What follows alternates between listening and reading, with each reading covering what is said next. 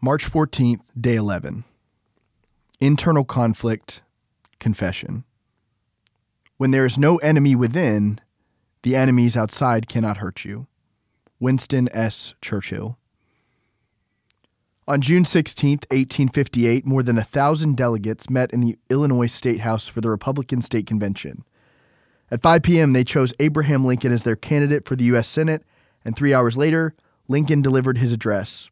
Quote, "A house divided against itself cannot stand." These were words that the people had heard before. They'd read them, they knew them, but they never quite felt them the way they did that day. These were Jesus' words, made real, made alive. It was a truth that they were living as the country hurtled towards war. And the war continues, an uncivil civil war that rages in each of us.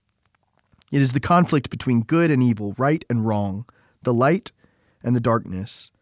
And we know it well. We carry its scars, we bear its wounds, and every day it rages on. The voices in our heads that never quiet, the tugs on our souls that just won't quit. It is a conflict with the enemies within, with our baser urges and desires and yearnings. Divide and conquer, the Prowler's playbook says. Divide the people, keep them riled up, divide their strengths, divide their time, divide their spirits and goodwill, divide them inside and out. And so we fight. We literally battle demons in the corners of our minds and in the deep recesses of our souls. There the lion circles. There the tempter tempts. And we try to resist, too often alone. It is a spiritual struggle, a fight between the flesh and the spirit, between this world and the next, between who we've been and who we're supposed to be. It's like Paul says in Romans chapter 7, those things we want to do, we don't do. And those things we don't want to do, those are the very things that we do. From the inside, we know what he means. All throughout the Bible, we're told how to live. We're told what to do, how what we believe should change how we behave, how we need to control our words and thoughts and actions and attitudes. But we also know how hard that is. And we're tempted to let ourselves off the hook by believing that God really only expects that sort of life from his all-stars, from his saints, especially when temptation, seduction growls, especially when the gossip is just a little too juicy, especially when the deal is just a little too lucrative, especially when life is just a little too intoxicating. And try as hard as we may, we just can't stop ourselves. We can't control ourselves. We put up all of our defenses, but sometimes we just fall. Divided and conquered. Consider the Great Wall of China.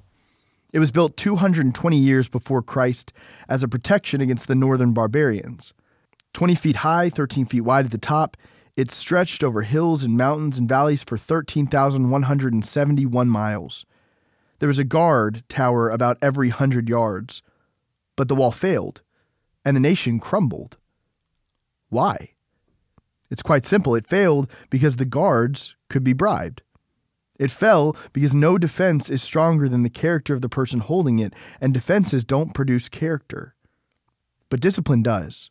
Worship does. Prayer does. Confession does.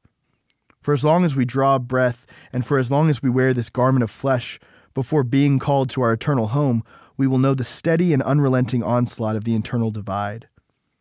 But confession, being honest to God about who we are and who we aren't, yet rearms our spirit with truth. It reminds us that we don't fight alone. More, it reminds us who we're fighting with and who we're fighting for. The very lover of our souls. It's confession.